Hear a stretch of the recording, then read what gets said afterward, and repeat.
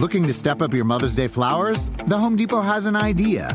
Let Mom's Green Thumb do some digging with colorful flowers, pots, and premium soils to bring out the most in her patios, walkways, and gardens. Right now, get Vigoro potting soil just $8.97 for strong, healthy, vibrant plants, indoors and outside. Shop our wide selection online and pick up your order in-store and give Mom the gift of a beautiful garden. Get Vigoro potting soil just $8.97 at the Home Depot. How doers get more done. See homedepot.com/delivery for details. Love the flexibility of working in all sorts of places? Well, working on the go seamlessly requires a strong network like T-Mobile. We have America's largest 5G network, so whether you're on a video call at the park or uploading large files at a coffee shop, we have the 5G speed you need. Whatever takes you on the go, T-Mobile's got you covered. Find out more at T-Mobile.com/network today.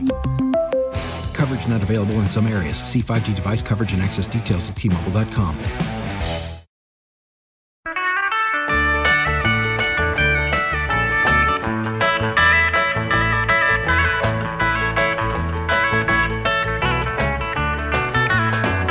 Hi, everyone. This is the 3 questions, which you probably know because it's hard to stumble upon a podcast accidentally. I'm Andy Richter, and I am very excited to have theatrical wunderkind Mike Birbiglia here with me today. We've been trying to make this happen for a while, and I'm very happy that you're here. You're a little Thanks, under the Andy. weather, though. I'm thrilled. Yeah, I've just had this cough for 2 weeks of the 5-week run in Los Angeles, so that's just been challenging. You're doing a live show at the Amundsen, yeah. So 40 performances, and but yeah, it's this thing where you just try to make sure that the audience doesn't hear the coughs. You try to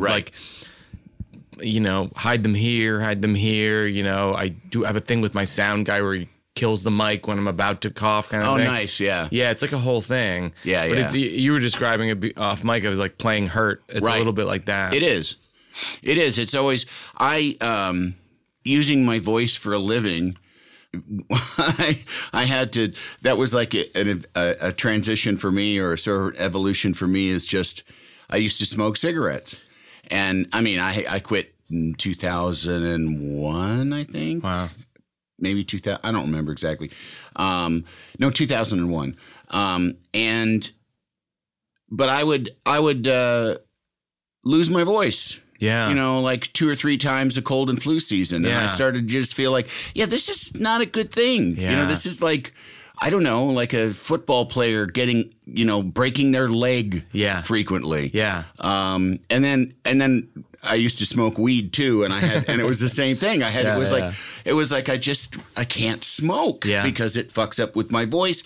And it is that thing too of like, I gotta be on TV. Totally. I gotta do this thing. Yeah, the whole thing when the show was on Broadway a year ago, my whole life revolved around essentially not getting sick. Yeah. Like the whole thing that was the goal all the time. Yeah. And smoking or smoking weed, those will hurt you. Yeah, yeah. But some people get away with everything. I know. Some people, they chain smoke and they drink and whatever, and they stay. Some of these Broadway stars, they party, and it's like, I don't know how you do that. I know. I don't know either. You just got to have the constitution for it, and it's just whatever particular model you are. And this particular model of human being, which is me, has respiratory issues, and always has, and like. I'm constantly begging with the people that produce this podcast, please take out the heavy, wheezy breaths that I make between when I'm reading the ad copy. It's like, are you feeling depressed? Put on the wheeze filter. Right, exactly. Well, how is this show go? How do you like? For me, you're a stand-up. Yeah. So saying the same thing. Doing the same thing is what you do. I'm an improv person. Yeah. And I was going to say, like, do you get done with the show? Like, do you get, like, you're doing 40 of them? Yeah, yeah. At, like, 30, are you like, I'm ready to do something else? Yeah, for sure. Yeah. And then you have to find it on stage, really. You go out and you try to find it. And occasionally, I would honestly say, like, 1 or 2 times in this 40 run, like, I'm like, I didn't have it. But in general, you can find it. It's there. And you just, it's an acting exercise in the sense that you're just trying to relive what the pain was when you were, when my daughter was 6 months old and my wife and I hadn't slept, and you're acting out a thing.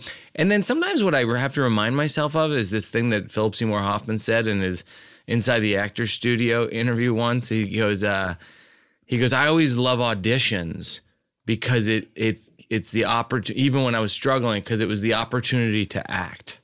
Oh, wow. And I was like, oh, yeah.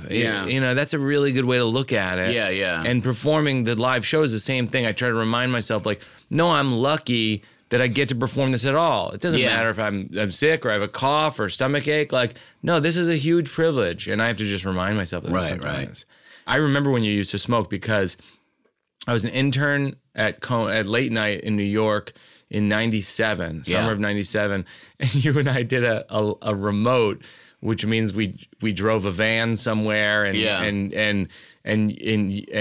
you performed a sketch somewhere, and I think I waited with you in the van while they set up the remote or something like that. Yeah. And you were like smoking, you were stepping out to smoke cigarettes and something. But one of the things that I think this is the unspoken of comedy. You were always so nice to me. Brian Stack was always so nice to me. There's a certain contingent in comedy that's Midwestern. Yes. That's like genuinely Precisely, nice. Yes. And it's a fascinating. There are some dicks from the Midwest. Yeah. But generally speaking, it is something, there is something about it. I don't know precisely what it is. Yeah. I have my theories, but yeah, it's, you're just kind of raised to not get too big for your britches. That's right. Or whatever phrase you want to put on. Yeah. I wonder what that is. I don't know. But it's definitely in the mix because like when I was at Conan, it's like they're interning, there was like certain people who were just they had walls up. They were not going to want to talk to you at all. And but the Midwestern folks were so nice. Yeah. Well, it's also It is sort of because I'm not, like, I don't know how you are, but I know a lot of people like this, and I generally consider myself kind of a shy person, which people it doesn't compute to people because of what I do for a living. And I'm affable, but I certainly don't, like the other morning I was at a diner counter having breakfast, and a guy sat down next to me, and it struck me like there's two kind of like old dudes sitting at the diner counter, the kind that doesn't want to talk and the kind that's dying to talk. And I'm the one that doesn't want to talk. Like I don't want to, and it's the same thing. I hate attention in many ways. Like the notion of, well, that was always the legend of like you going on Conan as a sidekick in the first place was that Robert Smigel was just like, oh, it's good when Andy's sitting there. Because you were writing for the show. Yeah, well, that was kind of it. That's like a kind of a crazy show business story in a sense. I guess. I don't, I mean, I choose not to think about that too much. Like dissect it too much. Yeah. But no, I like to be more left alone. I never, and like this kind of affability that I have on screen. It's not so much anymore, but like I used to be out with friends and someone would just come up and interrupt and put a hand on my shoulder and say, come over and have a drink with me and my buddies. And it's like, why the fuck would I do that? I'm here with people, Totally. So I do think it's, I don't remember why we started this, but it is kind of like the Midwestern thing. Yeah, the Midwestern thing. And it's, you're like a Midwestern introvert. So you're nice, but you're not out, you're not extending yourself out. Yeah. And I mean, I can be chatty at times, but largely, I am polite and I am kind and a lot of it is kind of civil. So, because when you're talking about the people that are sort of more withdrawn. Yeah. I mean, I'm withdrawn, but it mortifies me to think that I've hurt someone's feelings. Exactly. I have the same thing. It's mortifying to me. Me too. And my wife is a true introvert, and the reason I know that is because I thought she's never spoken to you. Now you're going to get my cough going. Because she's never spoken to me, Andy.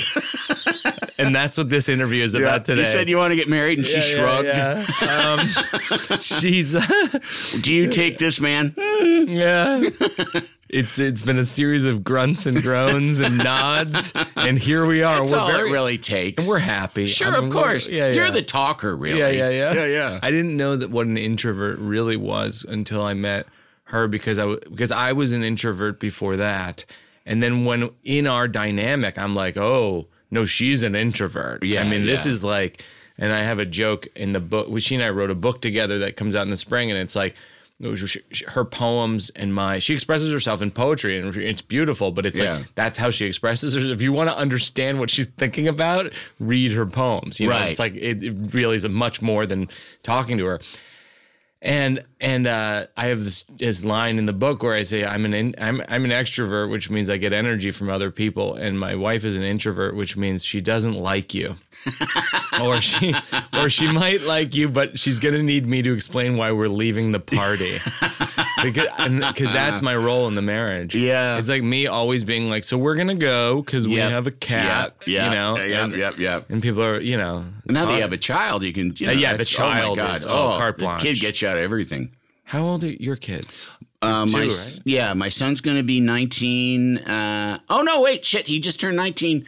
I'm wrong. I keep saying gonna. He was 19 yesterday. Stick to the script, Andy. I know. The script says he's going to turn 19. What is it? Yeah, he turned 19 yesterday. Oh, my gosh. And my daughter is 14. Wow. And, yeah, so you don't get as much excuses out of them now because they don't want to be with me. Right. Yeah, no, I've heard this. Yeah. It's weird because, you know, parenting, and I mean, well, we'll get into your show, but, you know, and that's like, for me, your show, I'm glad that it's doing well because it is like one of those things. There's a cliche among in comedians that like, having kids and starting to do material about kids is like jumping the shark. Yep. You know, it's like, oh boy, here we go. Now you're Irma Bombeck or something like that. Yep. But it is like, I'm sorry, it's how people are made. Yep. It's a fairly important process. Yeah. And it deserves to be addressed. And I, you know, like having kids for me now, it does get to be bittersweet because if you're doing it right, you are working towards them not needing you anymore. Yep. So you get like, ouch, when it's like, they're like, hey, by the way, I mean, the subtext is, Dad, you did a good job. I don't want to be around you very much. Like, oh, fuck. I know. Ouch. Shit. Maybe I should have done a worse job. Yeah. And you've succeeded. That's the success. Yeah. The success is they reject you. Yes. I've said it before in here. I heard something once where the original mission statement, and it supposedly still is, of police forces when they started existing, was that they were working towards their own obsolescence. They weren't just there to arrest people. They were there to sort of like harbor, an environment where they would no longer be needed. That like makes they would just sense. promote lawfulness, you know.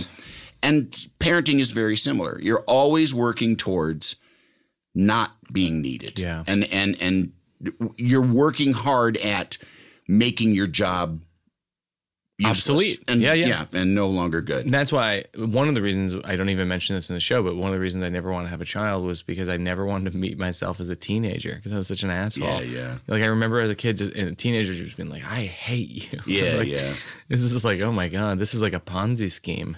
But doesn't it just kind of, I mean, and I know in the show you sort of back into parenthood. Yeah. And I don't know, I mean, is some of that like, and by the way, if people want to see it, it's on, I think when this drops, I don't know when this drops. I think it'll be on, it's on, either. Okay. Yeah.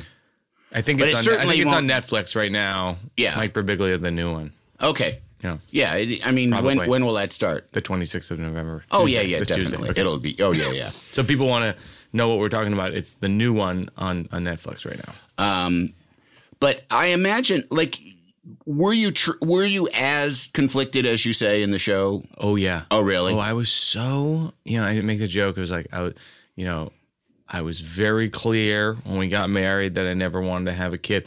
That is one of the things that I don't know if it's an extrovert and introvert quality or separate entirely, but I am someone who really believes in communication. Yeah, and that's what the show is about in a lot of ways. It's about like, I'm going to say how I really feel because I think that there's healing in that and saying how you really feel. And yeah, I was like very clear, like when Jen and I got married, like I definitely do not want to have kids.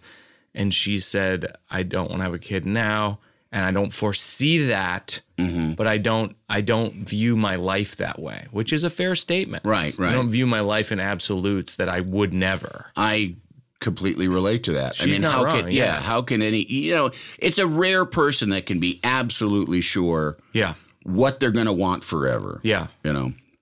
Yeah, and in some ways, it's so, and I never thought about this until now. I mean, look, you changed. I changed. Yeah. You know?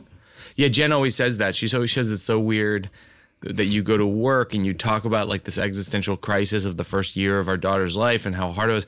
And then like, meanwhile, our daughter's 4.5 and we're playing with her on the beach and laughing our asses off and having a great time. Yeah. And it's like, then I go to work and I'm like, and then, like death of a salesman. The notion of this, it's the death of me. Exactly. Yeah. And that's actually helpful in terms of like when I feel sick or this or that. Like there is like, I do think of Una, my daughter, and that sort of makes me happy. Like it brings a smile to my face to think of my daughter. Like when she was born, and it's emotional. Yeah. Now, do you think, because this show is meant to be somewhat, the three questions. The first one's sort of autobiographical about your history. Do you think that there was something about your childhood that informed your reluctance to not have children, aside from being an asshole when you were a teenager? Yeah, I think so. I mean, was there something in your household that made you think, I don't want to replicate this? I definitely never enjoyed my parents' relationship. That's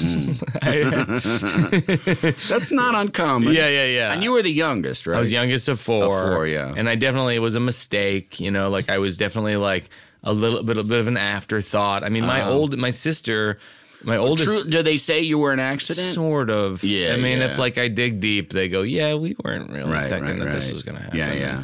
And New Year's Eve party. Yeah.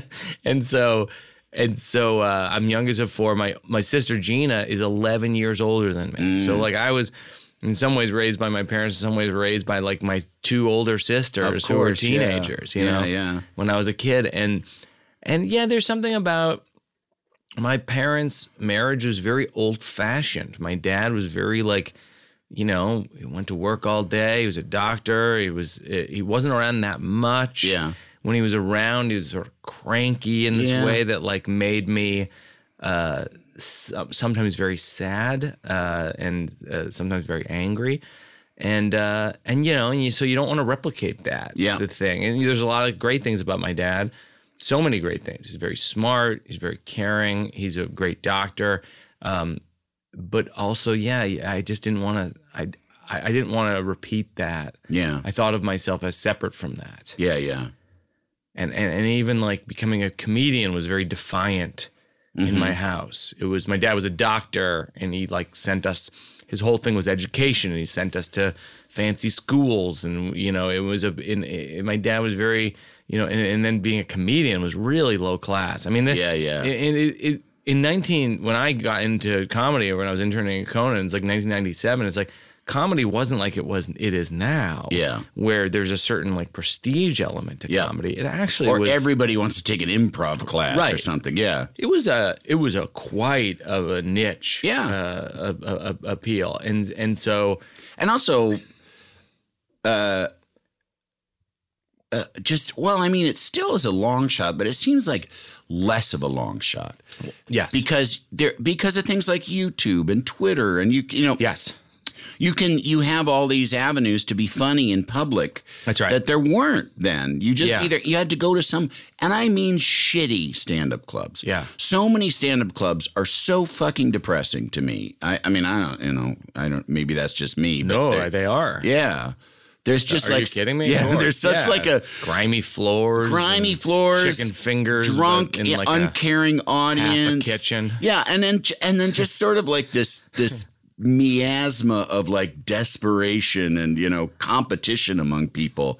That's what my movie Don't Think Twice is literally all about. Desperation of like exactly. Yeah. But what's so funny is that like you're describing like these like hole in the wall kind of clubs and things like that. And meanwhile, like I saw you in probably that summer of '97 before UCB Theater existed, when they were doing ASCAT at Solo Arts. Yes. Which was, if I were to guess, I'd say like a 4th floor walk up. It was 4th or 5th. Yeah, and it was so like small. It seemed like a sweatshop turned dance studio or something, Like it was like hardwood floors and kind of seemed like at some point there was light manufacturing in there. So yeah. And so I remember going there, and even like you don't even get a chair, you're like sitting on the floor.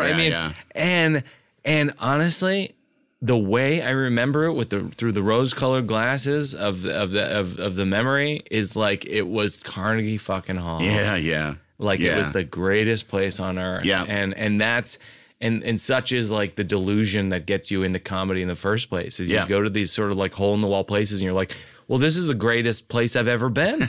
It's total. Yeah. It was a rickety spot. Yeah. When do you start thinking that you're going to do this? I mean, you're as a kid, I assume. As a kid, I did, and then were you always funny? I mean, were you kind of the class clown and the cut up and stuff? I was always funny to me. Yeah. that was like the dirty little secret of the whole thing. I was always thinking like, oh, I'm very funny. Yeah. And then like, I'd bring some of that to camp or school. People would be like, that's not funny, He's funny. I always make the joke that the class clown was the guy who pulled his dick out in gym class, and everyone's like, Kenny's hilarious. I'm like, he's not hilarious. No, he's not. He's obvious. He's obvious. Yeah. He's trying too hard. And it's like, and then every now and then I would have a thing like I would be in student council or something, like some kind of nerdy activity where I would be the funny person in that situation. Yeah. And I was like, I know I'm funny. I know some of these observations are funny. And then when I got to college, that was like a huge breakthrough because then you're around a bunch of nerds. Yeah. I mean, because, in high school, you got some nerds. Yeah. You go to college. No, it's like just the narrowing of the nerds. Right, exactly. Well, and it's also just like, it's like a geographic crapshoot. It's just like whoever lives in this area, that's who you're mixing with. Yeah. So there's no culling process to like that where you like share any kind of ethos or anything. That's right. Whereas when you go to college, there's a little bit, the process winnows. And I definitely went through that from going from high school in a small town. I went to University of Illinois for 2 years, which, in Champaign? Yeah, which is a little bit, more narrowed.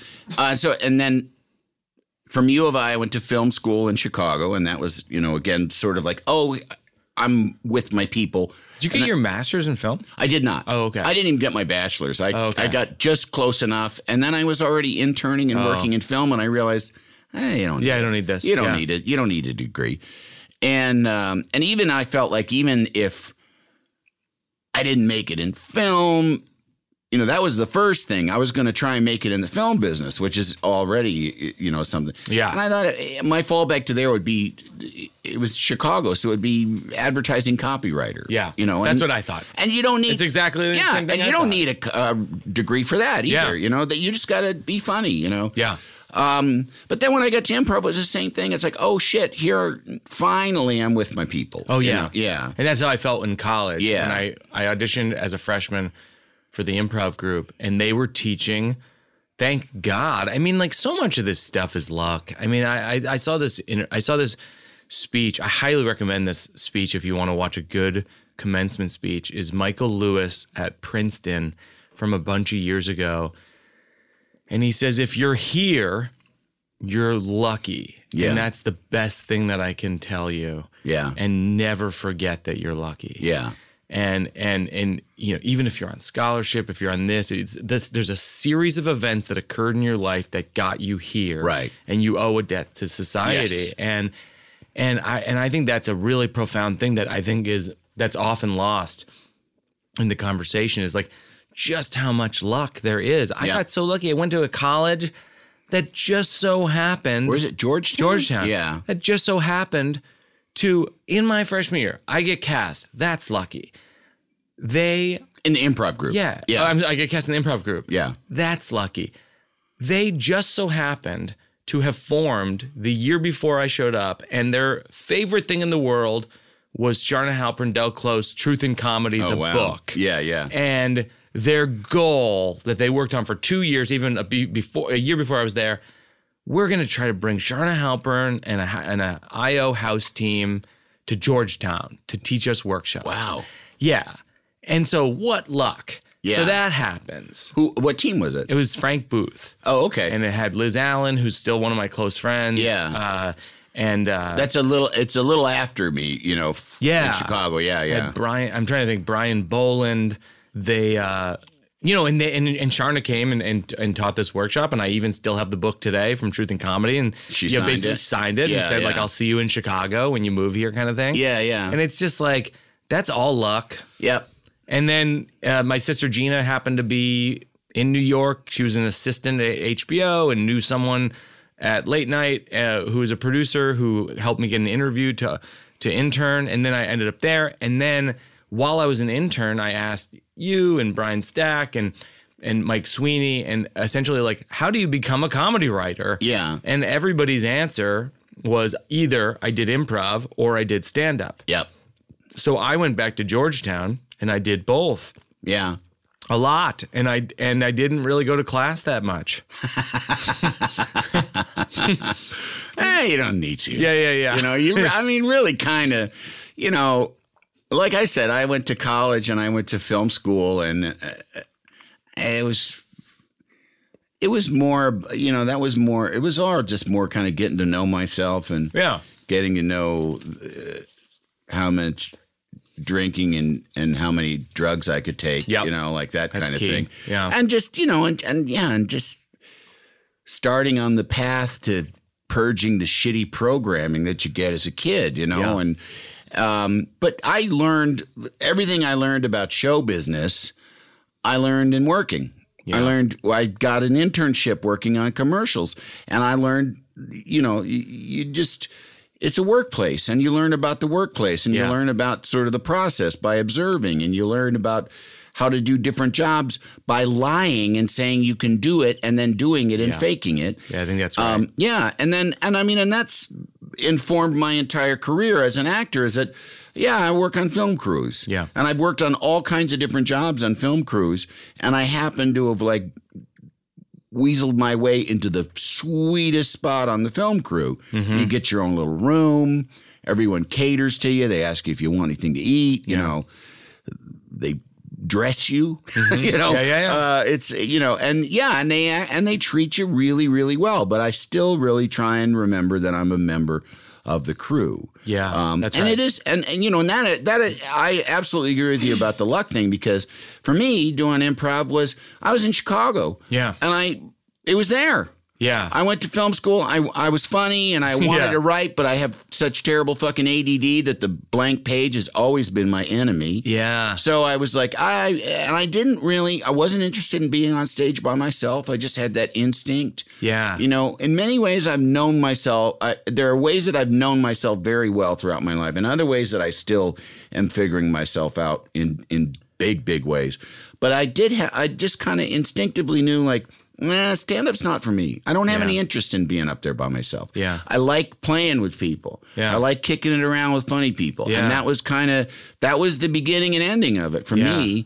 And when I started doing improv classes, I was sitting next to people that moved there from, I don't know, Colorado because they wanted to be on SNL. Yeah, of course. And that was daunting to me. I was like, I'm here because my friend was taking classes and it sounded like fun, So, it's exactly the same thing. It's like, I don't know if I'd been in St. Louis if I, Who knows? I don't know what I would have done. I don't know that I would have, any of this would have, happened.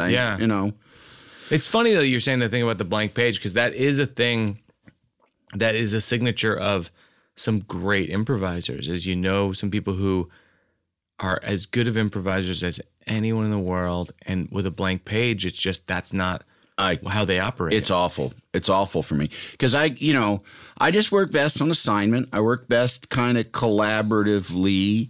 Although when I'm writing something, I have collaborated with people on writing things, but it's not my favorite. Yeah. On something that's just going to be like my idea, because I get proprietary about my idea. Yeah. And as I've gotten older, I have the ability now to get something accomplished. Mm-hmm. It can still be a struggle, but like there were years where I'd be like, I have a TV pilot idea. And then I just would like jot little notes down for 3 fucking years, then, but yeah, I don't know. It's always, I'm a good television writer, but it's that kind of television writer thing where you're sitting in a room and there's somebody typing it down. And you're looking at the computer screen and going like that, change that joke, Yeah. I write comedy every day on the Conan show, but it's usually rewriting comedy. It's coming up with, it's fixing things it's producing the bits. You know? So, I agree. It is a question of kind of happenstance and luck, but also too, luck can, you gotta be open to it. You gotta be open to the you gotta be ready for the opportunity and to take it, because these opportunities could come by and they're like a breeze that passes by. Yeah. Or, there's and something that happens all the time. Yeah. Yeah. You see that a lot over the years, is people who are really talented and they're in the mix. Yeah. And then someone offers them something and they just sort of balk. Yeah. It goes to the next person and that person soars. Or you could have, when you got to Georgetown, you could have been a little bit shy about getting into an improv group. Yeah. You were ready. You knew what you wanted and you took it. That's true. There was direction and there was, it's either, you could look at it as either ambition or as just like artistic curiosity. Yeah. So they're often the same thing. Yeah. That's what it's funny because that's what I had this, a writing mentor at college, this gentleman named John Glavin, who is a screenwriting teacher who was incredible. He taught Jonah Nolan and Jordan Nardino and like countless successful TV and film writers. Yeah. And at the time he hadn't. I was in that era of people who he taught. And, oh, wow. And one time I said to him, I really appreciate you mentoring me, and he said almost the identical thing that you're saying right now. I've literally never mentioned it. He was like, well, you were open to it. Yeah. It's interesting. I never thought about that. Yeah. You got it. All opportunities are always there, but if you don't seize it or,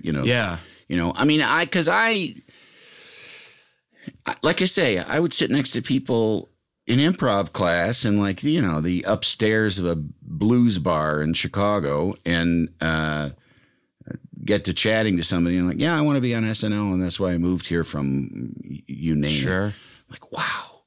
And that was never my thing, but I always was ready to say yes to some, improv, yes. And, there, something would come up. Do you want to do this thing? Yeah, I will, yes, you got to kind of just, I don't know, But even that Smigel story is the same thing of you were sitting on the set and he was like, what if Andy just is in the show? And you were like, yeah, sure. Yeah.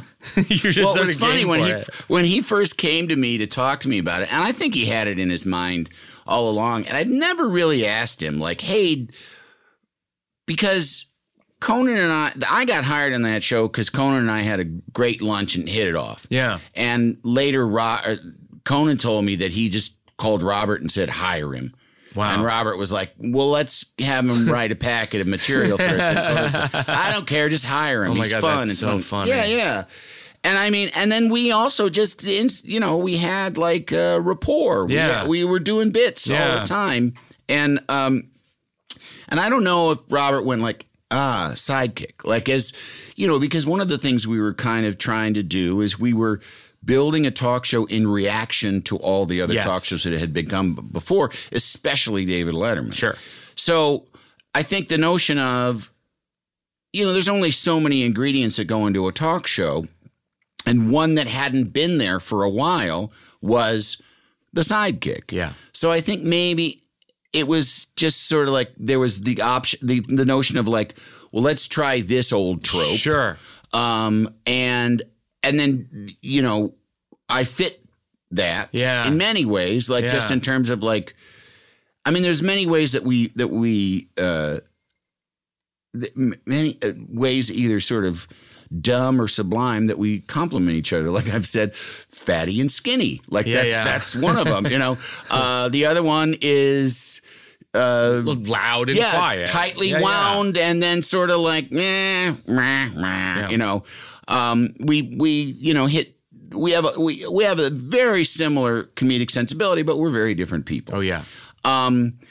And when Robert first came to me to say, because he just started, when Conan started doing test shows, Robert, the first time Conan was down just in front of the camera, just like lighting and shit. Yeah. He went, Robert called my office and said, hey, go down and sit next to him, just keep him company. Yeah. Okay. And we just sat there and, and bullshitted like we always do. Yeah. And then the next time he was like, you're like, hey, he's going to do another test show. Go down and sit with him because there's a lot of downtime too. They're like resetting cameras, and I wasn't even really, I didn't see it. I didn't see like, oh, I'm being groomed. I just was like, yeah, okay, I understand. I take things at face value. Yeah. He's sitting there. We don't want him to get bored or antsy. So, like I've said many times, my, when they transport show horses, they frequently, if they're just transporting the show horse alone, they'll put another animal in with it. Yeah. A dog. Yeah. A goat. And I always kind of felt like I'm the dog or the goat. Like that's just there to sort of like keep him from kicking the back out of the stall, But when Robert came to me and was like, do you want to be the sidekick on the show?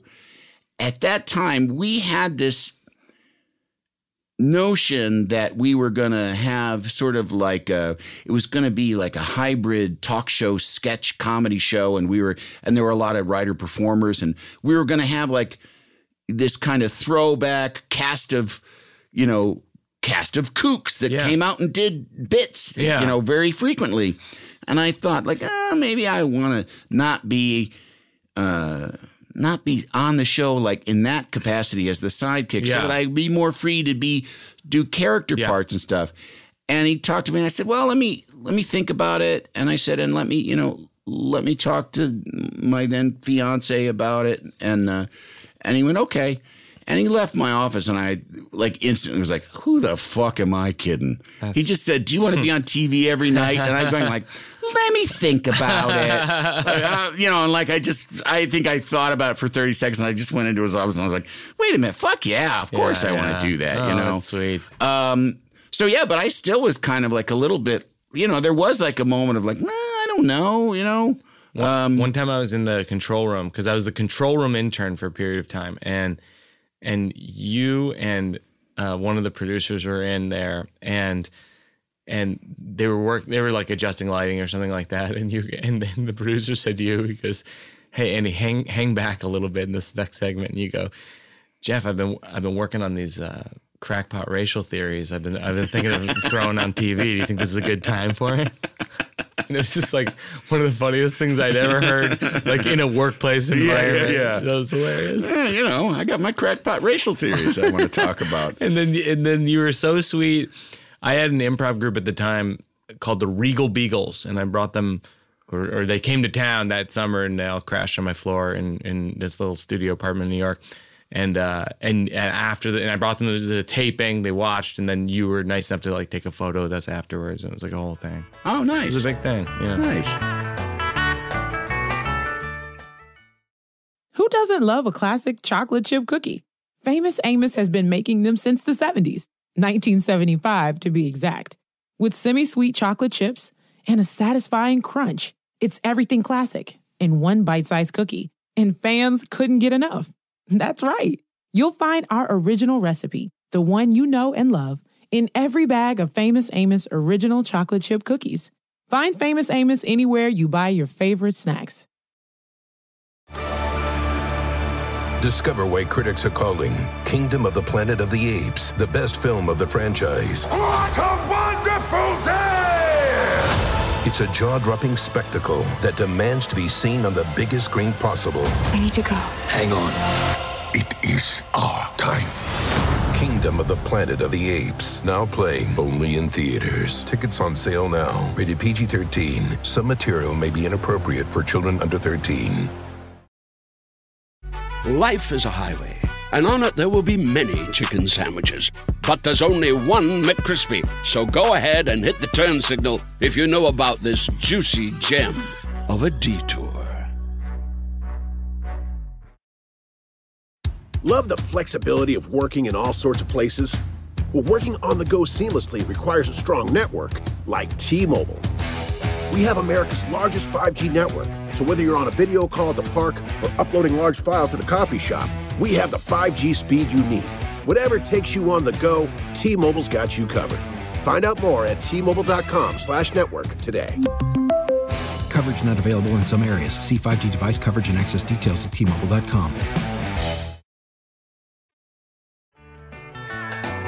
Can't you tell my love's a growing? Well, now, I want to keep moving on because at this point in your life too, a big thing happens. You were sick. Didn't you have cancer? Yeah. So when I was like 19. What year in college is this? This was like my freshman year in college. Yeah. And I was driving home for Christmas break, and I had blood in my pee, and then I was like, oh no, that's bad. Yeah. You just know from the movies. Sure. This isn't good. Now, had you been doing crazy sex stuff that you thought like maybe it's from that or no? Yeah. Definitively no. No. And I didn't even have to think about it too much. Right. Nope. Yep. Masturbating with the wrong lotion. Yeah. No, that's actually a story I've never told anywhere about it. Is that I literally when I went home. And it was still in the pee, and it was this weird thing where it was like you'd pee, and then in the toilet you'd see like a droplet of blood and just sort of poof, and you and it turn pink kind of. Yeah, and you just go, Jesus, this seems bad. And I mentioned to my dad, and he's a doctor. He seemed worried. What kind of doctor is he? He's a neurologist. Uh-huh. And of the brain, and he took me in to see a urologist friend, and I literally said, I've never told this in any of the shows where I talk about having had cancer. I said to the doctor, is it possible that I was masturbating too hard? And he goes, no. It's just such an embarrassing detail. Oh man, can I fantasize? Yeah. I think I broke my. I think I broke my prostate. Oh my gosh! With my incredible fantasies. Oh my gosh! And so, and so they went. He put me under to do a cystoscopy where they look into your bladder, which I describe in the show actually. And then while I'm under, they see the tumor, and they just put me under further. While I'm under, they're like, all right, let's just put him under fuller anesthesia and just get this out immediately. So they take out the tumor, and then... Is it like through your urethra? Yep. Wow. Correct. Yep.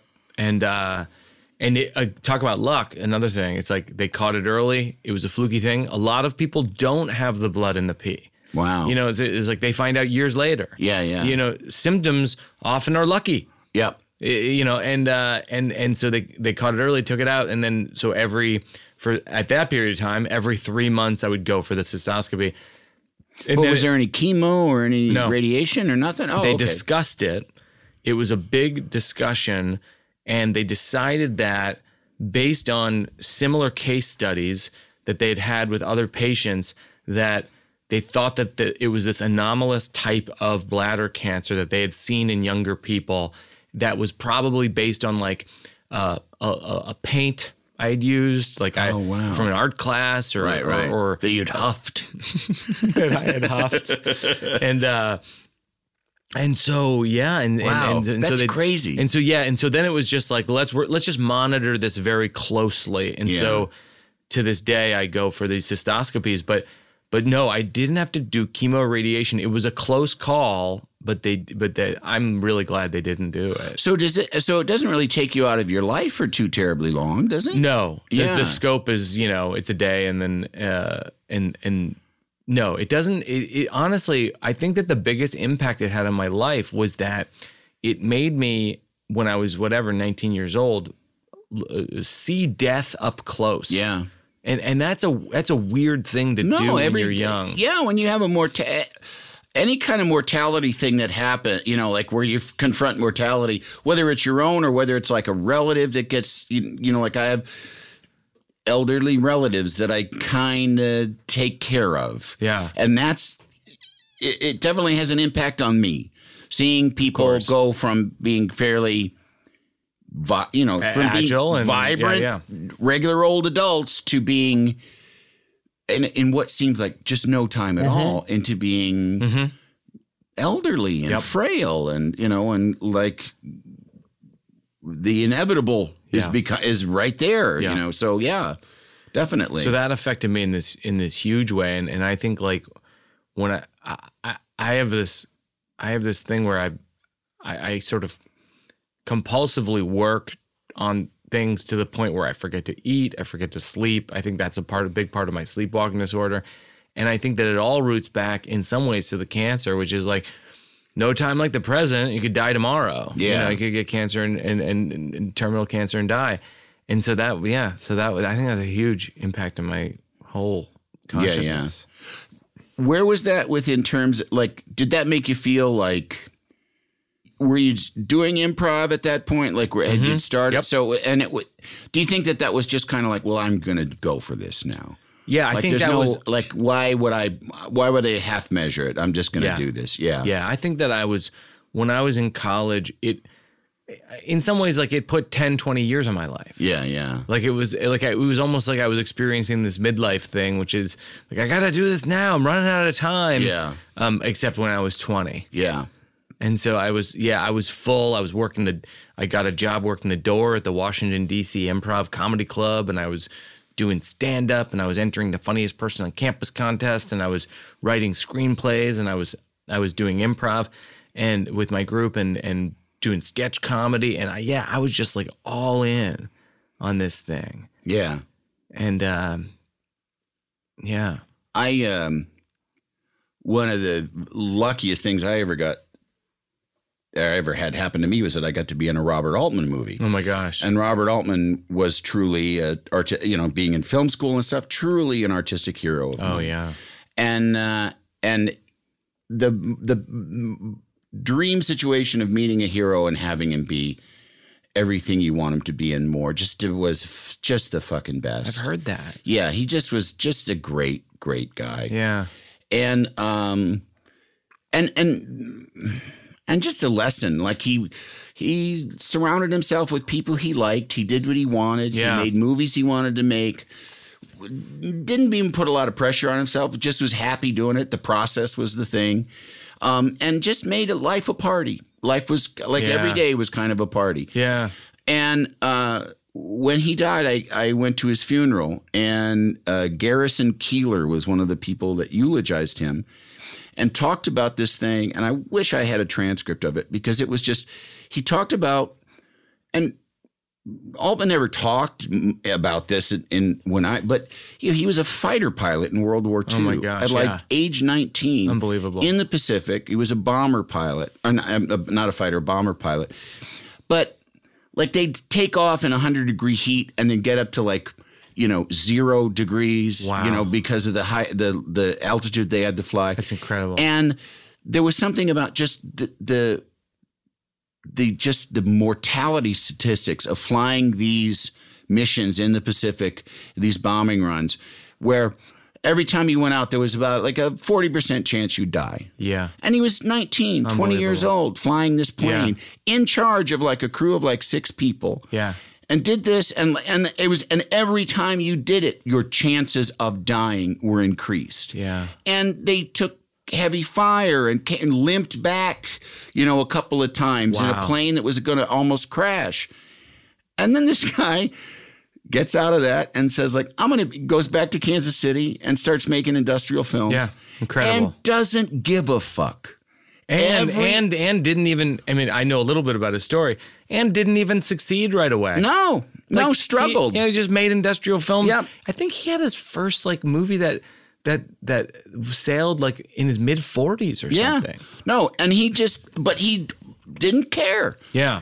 People would say to him, you have to conform or you have to do this, and fuck that. I don't have to. And it is like, well, yeah, when you cheat death repeatedly at age 20 in a fucking while artillery is exploding around you and your plane gets a hole blown in it. Yeah, I can see how you could sit across from some fucking smug prick and go like, you know what, fuck you, I'm gonna do what I want with this movie. That's related to a lot of times people say to me with the show, how come you're comfortable saying this really embarrassing stuff on stage? So I'll have the red light district stories is really embarrassing for me to tell, and or feeling these really dark thoughts, I get why dads leave and things where you're embarrassed to admit it, but it's just thoughts that cross your mind, and they're less than flattering. And what I always say is we think that we're being secret, and we're not. None of us are keeping secrets. Everybody knows that everyone else. I've never phrased it exactly. I don't know. I've never tried to phrase this exactly right, but it's like we're all naked. Yeah. We think we're wearing clothes, but we're all naked. Yeah. And people can imagine what we look like. Yeah, naked. right. And that's how I feel about performance. It's you just tell the stories. It's we're all naked and we could be dead tomorrow. I know. Well, and on that, I've just always thought, on that analog, it is the funny, just the notion of the way we should look naked is so specific and such a fucking thin strata of what things is. Because if we really did walk around naked for just a day, we'd realize oh my God, we're all we'd get over just lumps and weird hair. Yeah, of course. And we get over it so quickly. Yeah, I'd be like, oh yeah, all these stupid fucking vessels we're walking around in, they're not. Yeah. Yeah. They're all perfect and none of them are perfect. Exactly. Yeah, exactly. And we're just animals. Right. We're the Museum of Natural History. Yes. We're just the Australopithecus. Yes. Mammals who are too smart for their own good. Yeah, exactly. Yeah. But well, and also too, the thing that I love about your work is that, and it's part of me just kind of,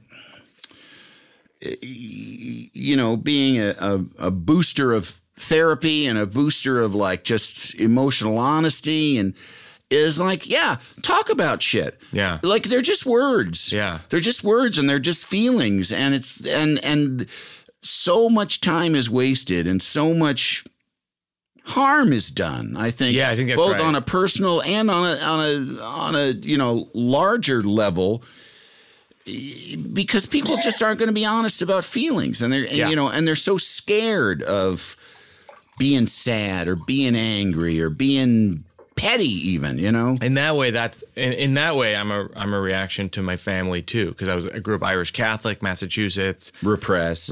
Yeah. Nobody talks about their feelings. Yeah. And all that stuff. That's why the movie. Oh my gosh, the movie that crushes me the most is Spotlight.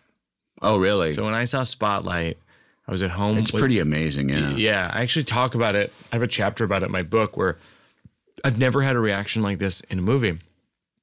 I'm watching it with Jen in our living room, and the scene comes on where I think it's Rachel McAdams is playing the reporter, and she's talking to this guy in a diner, and he tells the story about how he was molested by a priest, and it's just so realistic. I mean, the direction and the performances are just so specific, and I just start crying so hard. It was like you'd have to pull the car over if it was raining that hard. Yeah. And for just 10 minutes, I just cried and cried and cried, to the point where Jen would probably think I guess he was molested as a child, which I wasn't. I could have been. I was an altar boy, and I live in Massachusetts, and there was something about. everything in the movie was so familiar. Yeah.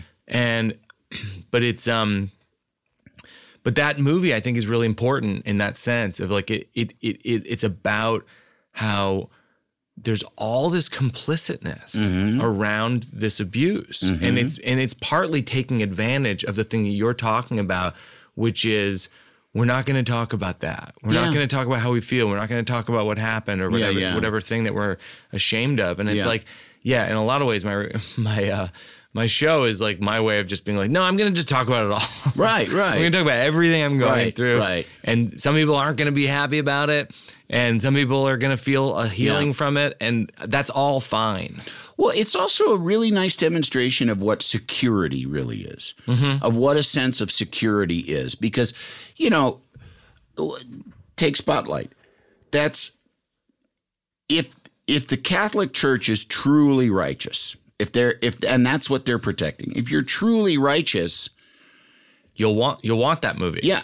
And you'll want honesty. You'll want to purge the badness. Yeah, of course. Whereas like the covering up of all these crimes and all these sins, and I see it in people on a personal level who like the people in your life that sort of like have to be blameless about things. Yeah. Like it's such an insecurity that you can't even admit like a little bit of wrong because like a house of cards, it'll all tumble. Yeah. And politics, it's happening right now where it's like you can't say, it's a fucking criminal in the White House, and everyone's like, "Nah, he's not a criminal." Right? You got this whole side of the thing that protecting he lies 40 times a day, and nobody says the word lie. Right? It's like that's just fear and insecurity and covering up, and and if you're going to be brave, you're going to, that's part of that is showing the warts. I know.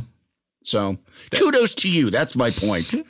Hooray! You're a hero. Oh my gosh, I'm no hero, but It's funny though, the political thing is interesting because it's you and I are both very vocal on Twitter and I think we both about the politics and I think we both get some blowback from it, stick to the jokes and that kind of thing. But it's like at a certain point you just go like, I totally get it, stick to the jokes, but this is a crisis. Yeah. And I'm a citizen. I'm a citizen. And I get people's ear. Yeah. Yeah.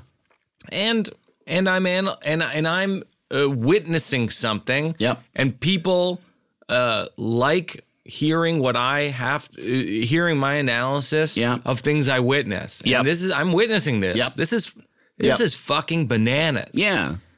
I don't know what else to say. Right. I have to mention this. Well, and also on Twitter, I'm a person. I'm a person that for some reason, people like to hear. I have followers. I have a good amount of followers. Obviously, people like to hear what I have to say. Yes. So that just is. Yes. So I'm going to talk about the things I want to talk about. Right. So like this is something that concerns me. And people think that like when I go to parties, I want to talk about politics. Right. I don't want to talk about politics. Right. It's a foregone conclusion the way I feel. I don't want to preach to the choir, really. I mean, we'll talk about it on Twitter because things will occur to me and I feel like I have to fucking lance the boil and purge this fucking frustration that I'm feeling. But it's all pretty, I mean, there's not a lot of like persuasion that needs to happen for me. I am the way I am. But it's. I was at a talk show yesterday, and Evan Rachel Wood, the actor, was on with me, and she was talking about how she goes to this thing in LA that's like called a rage room, I think. And you just break shit. So it's like, I heard about that. Yeah, so you take a chair, computer printer, just fucking beat it with a baseball bat. Yeah, I just thought that was a great, great way to vent. Great some outlet. Of this stuff. Yeah. For me and Jen, Jen gets my wife gets so upset about the current event stuff, and for obvious reasons, and we've been doing a kickboxing class together. we meet up, and this woman with the pads, and we just kick and punch, and we're terrible, but man, does it get a lot out. Yeah, that's great. There was a funny thing. I went to my first kickboxing class, and I was so bad. And she goes, at the end of the lesson, she goes, "So if you ever do this again," if I ever do it again, I signed up for a package. Yeah, exactly. Yeah. From you. I purchased a package from you. Yeah. Well, let's keep moving on to like your transition from stand-up into doing the shows, the one-man shows. One-man shows. Yeah, do you call them one-man shows? I call them whatever people call them. Yeah. You know what I mean? Like it's solo plays or whatever. Yeah. Stand-up, solo plays, one-man shows. You reach a point where you just go, I don't care. It doesn't matter what you call anything. Right. I had that whole thing with people when Hannah Gadsby's show came out, which was brilliant, and people go, it's not stand-up comedy. It's like, it is. It's whatever you experience. Is she solo on stage telling things that are meant to be largely comedic? Yeah, it doesn't matter what you call it. So how I arrived at it is partly my screenwriting professor and playwriting professor, John Glavin, who I mentioned in college. I called him when I was probably 24 and 25, and I had just mounted a 2-actor play called Baby on a Train that I really liked. It was a 1-act, and I acted in it and basically directed it. I mean, I hired a third person, but and I mounted it, and it was I've never really told this story. It was like, no one really showed up. Oh, boy. Where was this? It was like I rented the Producers Club on 44th and like 9th, that area, like the 4th floor walk up. I like rented a little space. And it was one of those things where I had a personal manager at the time, and which I think is a kind of a hoax of a business entirely, is management in Hollywood. Like Tim Sarkis, did you hear that? I liked him, but I think like there's just a lot of people who in show business will tell you, you're essentially like you're the guy, you're the lady who's gonna do all these great things, and then there's no follow through whatsoever. Yeah, and I experienced that a lot early in my career. Yeah, and we're crazy about you. We're crazy about you. Crickets. Yeah. So my manager, I wrote this 1-act play, and my manager goes, if you mount this 1-act play, which sounds like you're going to fuck it. Yeah. If you fuck this play, you are destined for the stars. You will have a novella baby. You just have to fuck the play once. So if you mount the play, then I'm gonna pack the room with industry. People in the industry. It's so sad.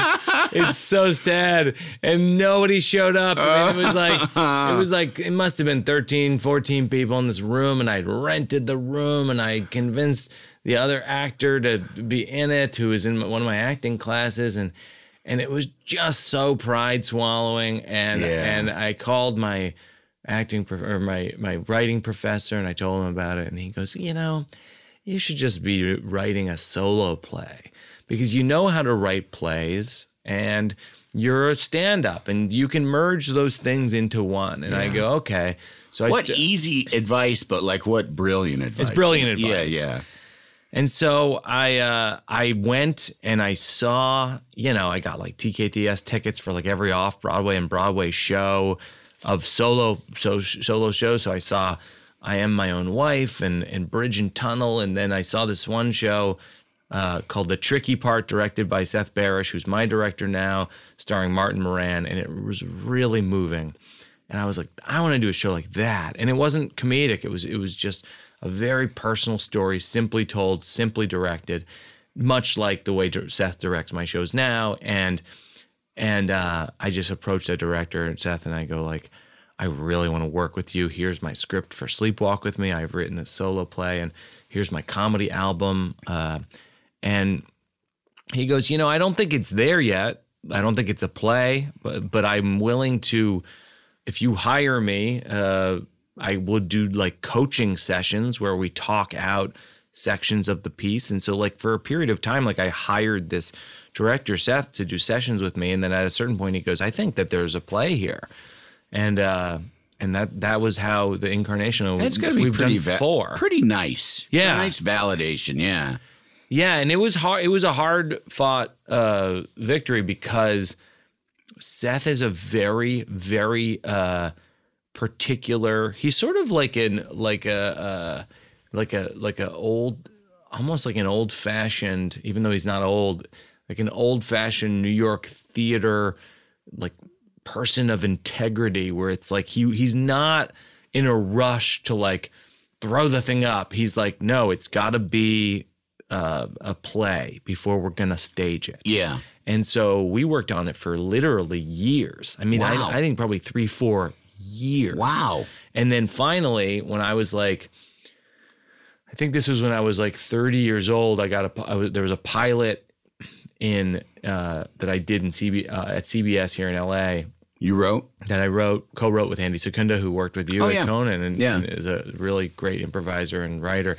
And then it was sort of hacked to pieces by the network in the sense that they really want. Oh, really? What a shock. You're not going to believe this, Andy. They fucked it up. They mounted it. They mounted sloppily. Yeah. They mounted the pilot's sloppily. Yeah, with no concern for the pilot's pleasure. But then it didn't get picked up, and it was so watered down. And there's nothing worse than that, right? Yeah. Like where someone waters something down, and then they don't accept it. I know. You're like, well, I just compromised myself completely. Precisely. And then you rejected the thing that I compromised for you. Absolutely. That process to me, too, the aspect of that process, I've had that same thing. The process that I like is when they're trying to woo you. We want you. Yeah. We like everything that's different about you. We like everything that's unique about you. Great. Okay. Here's a pilot that's me. It is you. We like it. But here, make these little changes till you get to the end of the process and they're like, you know what? Let's just make it like something, like the things that work that aren't you. And then they say, you know what? We decided anyway. We don't like it, you know? That's that. Yeah, and so that was crushing. Yeah. I mean, it was a seminal moment in my life. I'm so lucky it happened. Yeah. Because it was so cut and dry what had occurred. Yeah. I was like, I made the compromises. They rejected the compromised version that they had ordered. Yep. This town is not for me. Yep. I do not belong here. I'm going to go back to New York, and I'm going to take with me the lesson of this town, which is this town for, this business, show business in Hollywood, love it or hate it, they're really good at making things look glossy and produced. Yeah. Right? Yeah. And so I was like, I think the expression is like polishing a turd or something like that. They're really good at that. Yeah. And so my takeaway was, well, I have this good thing, Sleepwalk With Me, this one-person show I've been writing for years and working on with this director, Seth. I just need to get some money together and some producers to polish this because it's not a turd. It's this thing I'm proud of. Yeah. I essentially need to respect my own work the way that I'm somehow, for some reason, respecting their fucking network bullshit. Yeah. And treat it like, okay, no, this is. And so I mounted Sleepwalk With Me with the help of Eli Gonda, who was a friend from college. He produced the show, and then Nathan Lane was generous enough to lend his name to it because he was a fan. He had seen me at Caroline's do the Sleepwalk With Me material, and he said, "Well, I would put my name on it. I'd say like presents," and that changed my life. Oh wow! And then I did, I wasn't aware of that. Yeah. From there, I did 4, this is my 4th. And then this one went to Broadway. And so like my third, like artistically, everything in my 30s. Where do you first put up Sleepwalk With Me? Bleecker Street Theater. Oh, okay. And I'd workshopped it at UCB Theater in New York. And, and in LA. And it changed my life. Like everything from age, like whatever, 30 to now, I'm actually really proud of because I have control over it, and I can collaborate with the people. Terms. Yeah, I can collaborate with the director and lighting designer and set designer who I respect. And so it's and you direct. Have you only? Is it the one movie that you made, or have you made 2? 2. Don't Think Twice, and then we did a Sleepwalk With Me movie. Right, exactly. And but in the middle of there, you made a goddamn theatrical, like you made a feature film. Yeah. Yeah. So two feature Hooray films. for you. Thanks. That's what I'm saying. Thanks. Jesus Christ, Mike. Thanks. Yeah. Good going. And part of that too is like a lot of it is, and I don't talk about this part too much, but it's like part of it is like who you're in love with sometimes. It's like when I first met Jen, I said, this is like 3 weeks into being dating someone. Yeah. Very, very casual. I go like, I'm doing this Sleepwalk With Me, this show at UCB, and it was really not done. I mean, it was like, imagine like a really early version of a solo show where you're pouring your guts out at UCB below Gristides, and she came and she just goes like, it's all about like my breakup with my ex-girlfriend who I was going to get married to and all this. It's really like emotional. And she just goes like, what you're doing here is what you should be doing. Yeah. And I think that's a huge factor in life, is who you're in love with and like what they like about you affects where you end up. She was like, that Comedy Central stuff that you're doing, it's fine. Right. She's like, but this one person show, like there's something here. And that really affected the journey too. No, and that's a wonderful combination of two things that can also that can often work in cross purposes. I think the notion that we should all be these sorts of self-sustaining terrariums of self-worth and motivation and drive and ambition, and that we should not let other people's opinion affect us. We should stand firm in who we are. And that to me, I get that. But that to me has never worked. Yeah. Because the way that I gauge myself is off of other human beings. And I've always been, in terms of like whether the sense that I'm doing the right thing is often based on comparing myself to other people. Sure. Which you're not supposed to do. Sure. But it's the same thing too, that you can't be completely self-sustaining. You need to have people tell you this part of you is good. Yeah. You can't just go, I believe in myself, because life is a collaborative effort. And you can't just say like, this is me and this is what I want to do, because then stay home and talk to yourself. And you also can't see what you look like. Yes. And you're not experiencing what it's like to be in the fourth row of your own show. There's nothing more valuable than the painfully honest opinions of people you trust and love. That's painfully apparent in my relationship with Ira Glass. Ira Glass is really I've been working with for about 10 years. Yeah, I've done a bunch of stories for This American Life, and he's the producer of this show, and man, the way that he gives notes, and the reason why he gives notes so bluntly, and you'd understand this working on a television show that's every day, is like This American Life is on a deadline. Yeah. They do like 40 new episodes like a year. And so it's like there's no time to massage your feelings. There's just no time. Yep. So Ira will look at what I wrote this piece for like the New York Times last year, and I go, Ira, can you take a look at this? And he goes like, Mike, this doesn't work. It's just like, oh my God, what do you mean? Yeah, like I spent like a week on it. Yeah. This doesn't work. And then, it took me. What does he offer?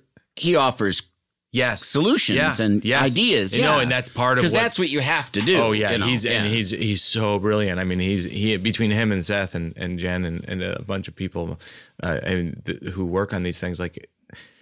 He's a godsend of a person that I've encountered. He's taught me so much, but holy cow, it's so painful when you work on something and someone just goes, this doesn't work. Yeah, you got to get, I have a pretty thick skin from it, and it's from working on a late night show because there's no time. There's no time. And you also, too, the nature of, especially like when you're working on a strip show like ours, there's no right. There's no absolute truth. There's just like, truth. What's the best thing to do with this comedy sketch? Which, it's a comedy sketch. It's not it's not open heart surgery. You just got to have one person that says, this is how it's going to be. Yep. Everybody gives suggestions, but there's just got to be one voice that says, nope, I want it this way. It's like someone's got to point guard it. Yeah. Someone's got to come in and go, I'm going to be a point guard. You're going to do this. You're going to do this. You're going to do this. All right, let's go. And I'm going to say yes and no. Yep. And that was what I was always used to. And, you know, and got used to it and don't really have a lot of ego in terms of like, I give ideas and people don't like them. I'm like, all right, fine. I mean, you know, in my idea, people should in my own opinion, everyone should always do what I say. Yes, because I'm a fucking genius. Yeah, of course. But goes without saying. Yeah, we're on your show, Andy. Of course, precisely. But when I came out here to do sitcoms and was sitting in writers' rooms with all these people that didn't have as many, you know, calluses and scars, and they'd pitch something, and I go, nah, we can do better. And they'd be like, whoa. Oh, interesting. Like what? Oh, I'm sorry. I guess I should have said, well, I can see why you would think that was a good idea. And it really is a great idea. Oh, my God. And I really do appreciate it. So funny. It is such a funny thing. But I really think that come on. I always feel like it's like going to the fucking Magic Castle and expecting the other magicians to go, ooh, oh my gosh, you know, it's magic. No, it's not magic. Yeah. We're all in the same fucking racket. Yeah. Take it easy. Oh man, I love that. So actually just yesterday on the floor in rehearsal at the Conan show, I try to be, I try to be nice, but like sometimes there's like a bit that I'm like, nope. Yeah. And I sometimes am like a little too honest or a little too like, you know, like there was a bit yesterday that I actually was a little like a little mean about it, like a little shitty about it. Like I laughed at the fact that it was that somebody, it wasn't up no to I laughed at the idea that it was even being considered. Right. You know what I mean? And I kind of was a dick about it, but in like a jokey kind of way. Yeah. But then of course like I just fucking sweat bullets afterwards, like, oh my God, I hurt this writer's feelings and I was an asshole about it. But then again, like, hey, you know, we're all cooks in the kitchen. Yeah, we're and all doing the sometimes same you're thing. like, no, it's too salty. I know. Like, sorry, well, I'm not going to serve this. It's too salty. And it's like, it almost like it goes without saying too, that like, and Ira has to point this out to me sometimes. It's like, if we're even talking about this, I respect what you're doing. Right. You know, and that's true with the writing staff. Absolutely. It's like we're all working on the same thing. Yeah. We all strike out. We all have hits sometimes, you know. And he respects you enough to have worked with you this fucking long and to like, and also to feel like you can take it. Yeah. Like, and also whenever you say to somebody, well, I feel like my thing is like when somebody turns me down, I think, okay, I can make more. Yeah. And that's what I feel with other people. If I say like, nah, that idea's not great, it doesn't mean I negate you and I don't think that you have good ideas. It means I trust you can make more. Yeah. Just this one, you know, let's move on from this one. So with the new show, how does it start? Like, how do you start to feel, at what point do you start to feel like, okay, this having a kid thing is going to be a show. This is going to be It was the new one, as you say. Yeah. I worked in the title. It was 13 months in when we actually took, Jen and I took Don't Think Twice, which she worked on also, to Nantucket Film Festival. Mm-hmm. And when the festival director picked us up, she said, we're doing a storytelling night. The theme is jealousy. And Jen looks at me and she goes, well, you're jealous of our daughter, Una. You should talk about that. And I was just like, okay. Yeah, I mean, you're right. Yeah. You know, and that did sort of encapsulate how I felt at that point. I was jealous. Is there a little dig when she says that? Yeah, is it a loving dig? Loving dig? Is there like a tinge of a real issue there? But I'd say both. I'd say both. I mean, Jen's very funny, and it's also like it had been tense for those first 13 months. Like it had been, that the show is. I always say this to people. It's like the show isn't about how she's 4.5 years old because it's an adorable age, and I'm better at being a dad now, and that's not funny. Yeah. Who wants to see some show where a guy goes, So then I take her to musical camp. And we have a great time. Right, yeah. And, and then we go out and we get pizza together. And I've never felt more content. Yeah. Like, get the fuck off the stage. Yeah.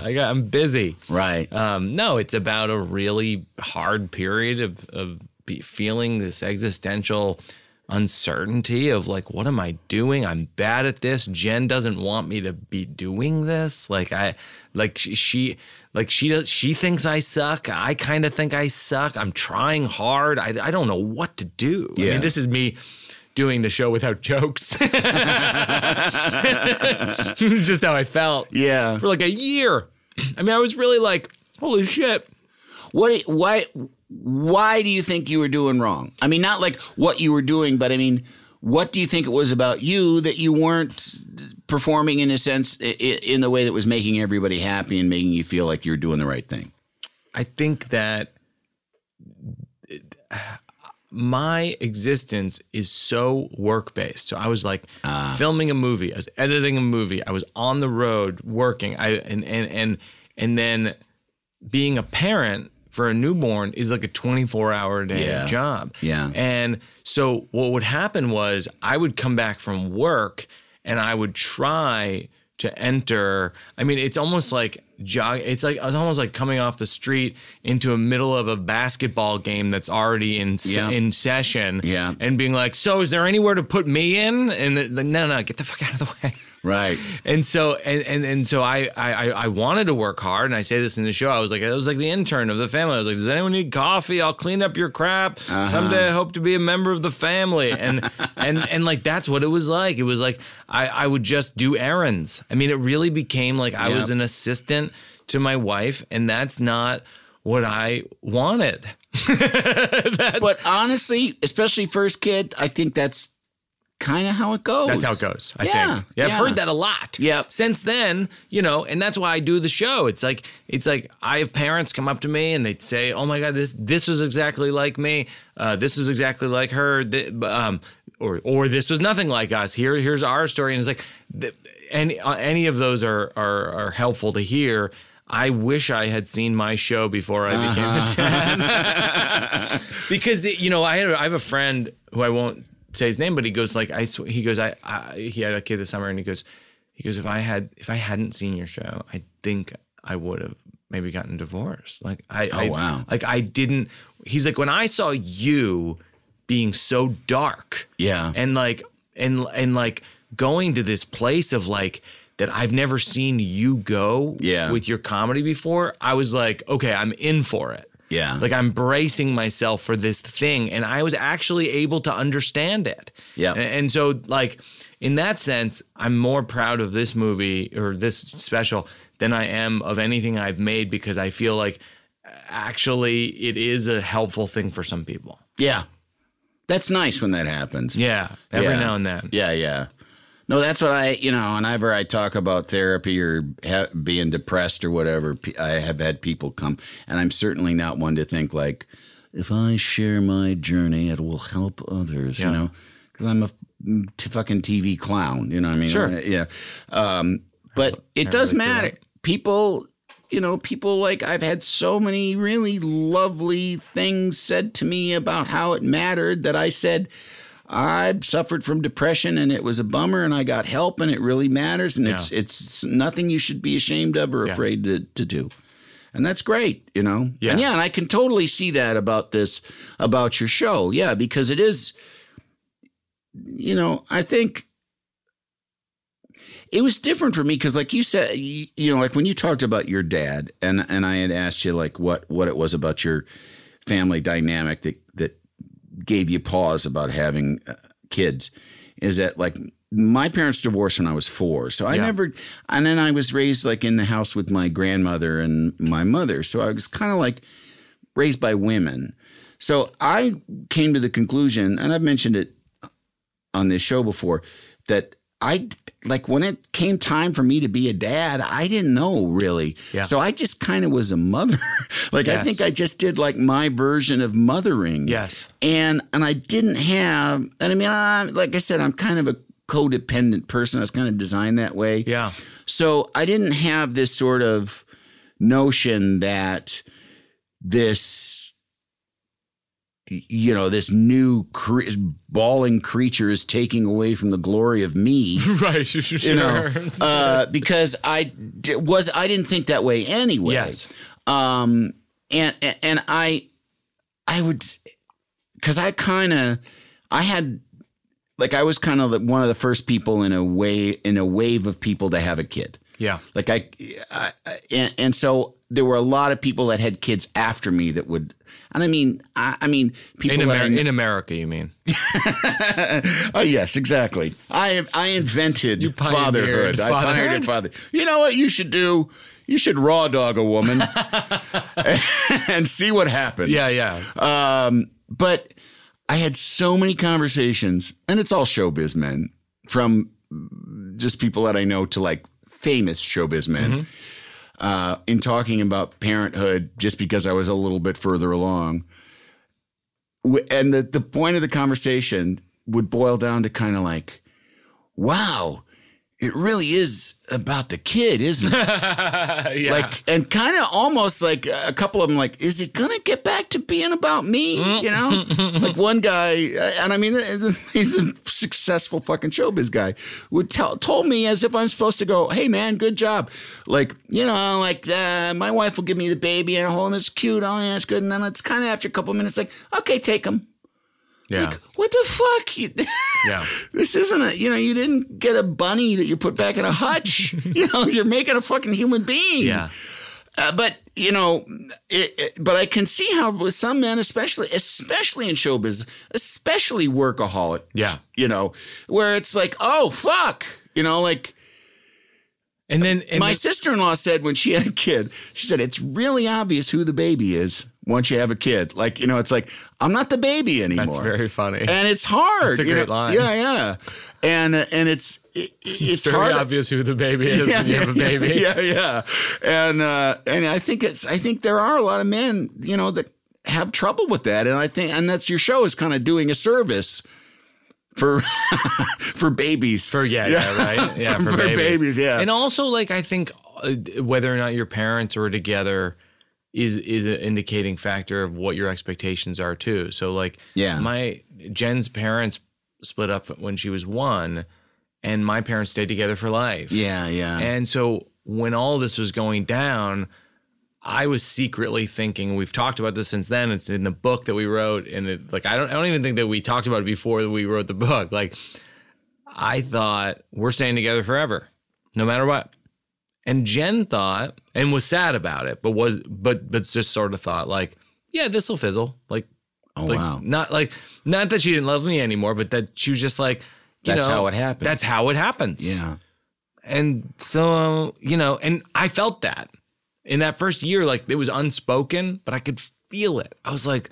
The first year of having a child? Yeah.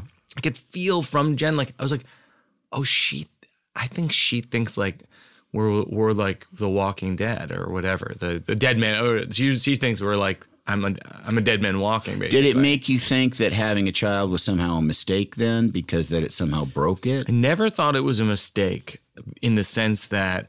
And I say this line in the show when I was deciding to get like the varicocele repair, because my boys don't swim or whatever. Right. Is like, before I got it, this painful procedure, which they don't tell you is as painful as it is on his balls. For those of you who haven't seen the show. Yeah. And but I thought, like, Jen would be a great mother, and that's what she wants. She wants to be a mother. She'll be a great mother. Oh my God, and she is. And I don't want to get in the way of that. So that's what we'll do. And so when we were going through this, and I got this vibe from Jen of like, that maybe this might end or whatever, like, I just thought, I never thought it was a mistake. I just thought, oh, okay, I guess this is how this is going down. Like, I don't know. But she's a great mom, and Una's a great kid. But it was just sad to me. It was just so sad. Yeah. Because I was really content in our marriage. Yeah.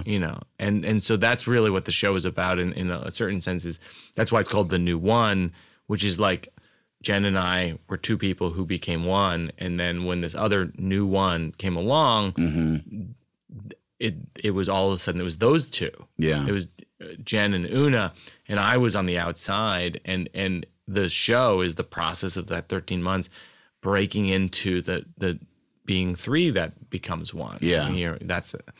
And that's where it lands. But it's really only like a glimpse of that at the end. Like, yeah.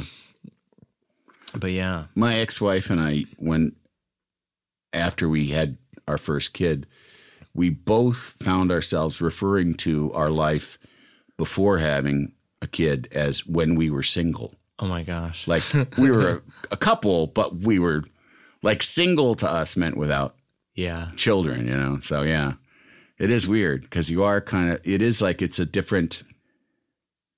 Well, it's an entirely different existence. Oh yeah. Yeah. And it's, you know, it's really, well, I always say it is the bottom line. You're making people. Yeah. Like, why wouldn't that be the most complicated fucking thing on earth? Why wouldn't, you know? Of course. Like, way more complicated than making a hybrid car whatever, you know? You're making a human fucking being. And if you're people. Yeah. And if you're committed to that process in a real way, it's going to be really tough. Yeah. And it's going to be really wonderful. And it's going to be the only thing that really matters. That's right. You know, so. That's right. Well, let's get on to the next, of the two questions. There's the where are you going? I mean, you obviously have a book coming out. Is this are you just kind of on a similar sort of just laying track for this railroad? Or is there some big thing that you're not doing that you wish you were doing? I think that, you know, right now I'm writing a show for the stage that it's different from anything I've ever done. That's pretty spectacular, I would say. Oh, and is it autobiographical? Or? It is. Yeah, but it's a variation on a type of show that I'm doing now. But it's, I would say, just bigger, and it's sort of a big high concept, and so I'm working on that. And then I'm working on another movie because I love directing movies. Yeah, it's really fun. I've only directed commercials, but boy, is it fun. Yeah, I love the teamwork of it. Yeah, like it's the same thing we're talking about with improv, and it's like, or like a writer's room. Like there's something about the camaraderie of it, and the problem solving. I love the problem solving. Yeah, it's fascinating. Yeah, and like it's funny because we were talking earlier about. You were saying like Altman like really like treated every day like a party, and like he and the people. I don't know if you were saying like the people on the set were really nice or the crew was nice. Yeah, he worked with he had like 12 relatives working for him. Like most of his kids work for him. You know? Yeah, and like that's when I did Don't Think Twice. Sleepwalk with Me was the first movie I directed, and it was really, really hard because there were some mostly great people, and then a couple people were like kind of assholes and like and mean. Yeah. And I was like, that's the only part I didn't like. Yep. That's the only part. And so when I hired my crew, we all got in a room for Don't Think Twice, and I said, okay, this is really important. The reason you're here and you're hired is that you're not an asshole. I have vetted you. I have called people you know. You are, and so if you start becoming an asshole, we're going to be surprised. Yeah. And you probably won't work on the movie anymore. Yeah, yeah. Because this isn't going to be like that. Yeah. And there were no assholes, and it was great. You learned a lesson very quick that I have talked to so many people that it took longer to learn, like director friends and things, or producer friends who just said, like, you hire somebody because of some sort of something on their resume or because they have heat. Yeah. And it's like that matters so much less than are they going to be a pleasant person to spend 16 hours a day with? Yeah. You know. And holy cow, I mean, the people who worked on Don't Think Twice is like Keegan-Michael Key and Gillian Jacobs and Chris Gethard and Kate Micucci and Tammy Sager and then the crew, Joe Anderson and all these people. Like, oh my God, these are the best people. This is such a great time. Yeah. And so, I wanted and so I'm writing a movie and I'm going to direct that. And I think I'm going to do some variation on just shows and movies and directing. And I'd say like increasingly less on camera, in front of the camera, and more just be, directing and creating. I think that at a certain point you have to come to grips with like, we only have so much time on the earth, and what do I have to contribute? And I think it is creating a thing. Yeah. And if I have to be the person who is the thing, that's fine if that's the best thing for it. Right. But I'm not in a rush. Like the movie I'm conceiving, it doesn't have me in it. Yeah. Do you feel like you just had enough of that?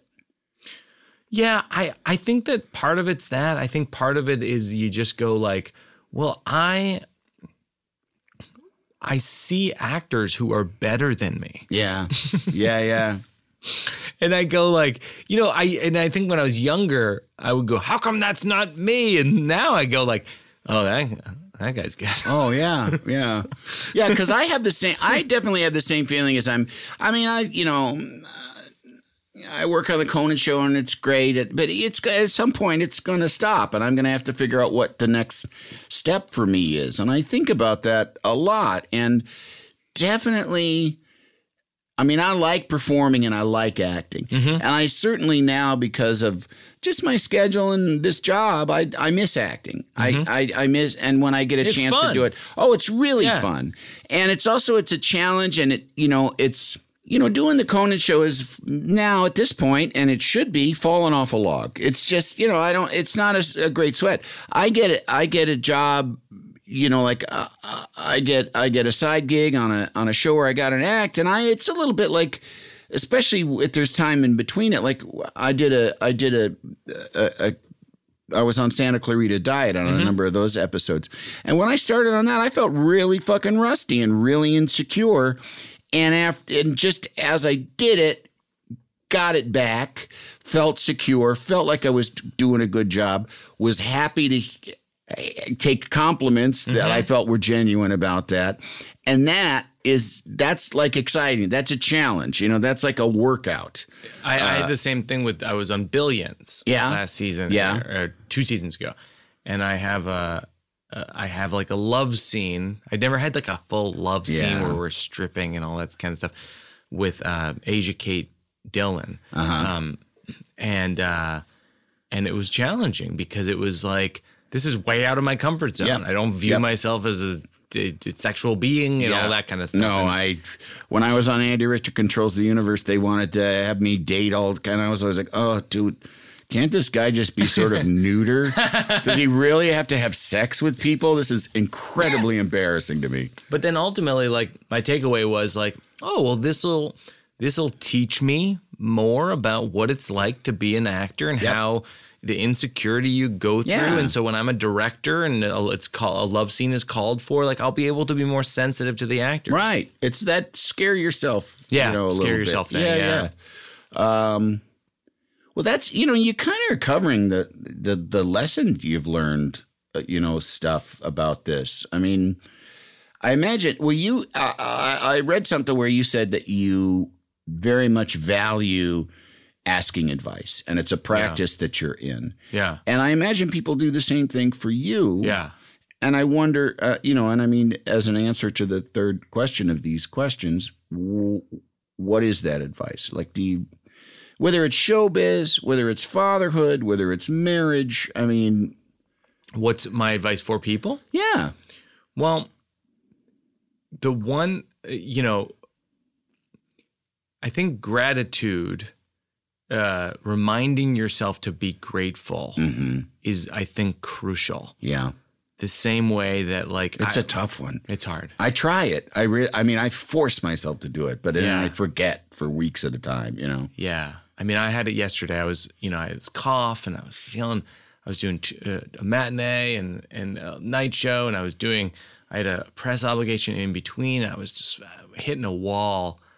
And Jen said, Matt Berninger from my favorite band, The National, came to the show last night, and she goes, Matt's coming. And she goes, just think about Matt and how he does 100 dates on the road after an album comes out, and how hard that must be to bring it to his fans. Yeah. And you're that shitty hotel rooms, buses. And you're that you're that to that audience. And I was like, yeah, you're absolutely right. And so I basically, like last night, I was like, I'm doing this for Matt because Matt does this for me. Yeah. When I'm an audience member. And so I think gratitude, my biggest piece of advice is gratitude. And I would say, to your point earlier, sort of building on what you were saying, like openness to the universe. Yeah. And saying yes to things in the universe. Yeah.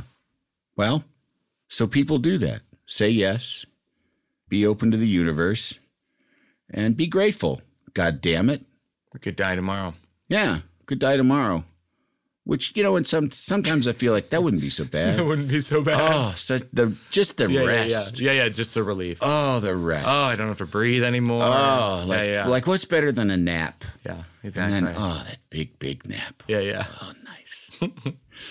Well, I wanted to leave it on a cheery note. I think that's nice. Yeah, that's the way to do it. Well, Mike, I love you. You're really, you're an amazing person. You really are. You are, frankly, heroic in terms of like what you've done. No, I mean it. Thanks. I mean it for what you've done with your career and with your life. I think it's really, and especially as fucked up as you are physically. Jesus Christ, you're a mess. I know. I got a lot of doctors. Got a lot of issues. Yeah, I know. Yeah. You're getting shit shoved up your dick, on a regular basis. But a lot of that's recreational. Well, of course. But thank you so much for doing this. I know you're busy and your time's, you've made it very plain that your time is valuable. You're complaining about all your obligations. I am very grateful for you having me here because I've admired you for so many years and continue to, and I feel lucky to be a part of this show. That's a lovely thing to say, and I definitely throw it right back at you. And I want to thank you people out there for listening to the 3 questions. Be sure to check out Mike's show, the new one on Netflix. It ought to be. I don't know when this is, but it ought to be out there. Yeah. And it is really, really great. It's funny and smart and pulls at your heartstrings, which is always been one of the grossest phrases. Imagine what the fuck's heartstrings. Flossing your heart. Yeah, like sinewy, blood-soaked goo. But anyway, he's going to pull at him. So we will be talking to you next time on the 3 questions. Bye-bye. Thanks. I've got a big love for you. The 3 Questions with Andy Richter is a Team Coco and Earwolf production. It's produced by me, Kevin Bartelt, executive produced by Adam Sachs and Jeff Ross at Team Coco, and Chris Bannon and Colin Anderson at Earwolf. Our supervising producer is Aaron Blair, associate produced by Jen Samples and Galit Sahayak, and engineered by Will Beckton. And if you haven't already, make sure to rate and review the 3 Questions with Andy Richter on Apple Podcasts. This has been a Team Coco production in association with Earwolf.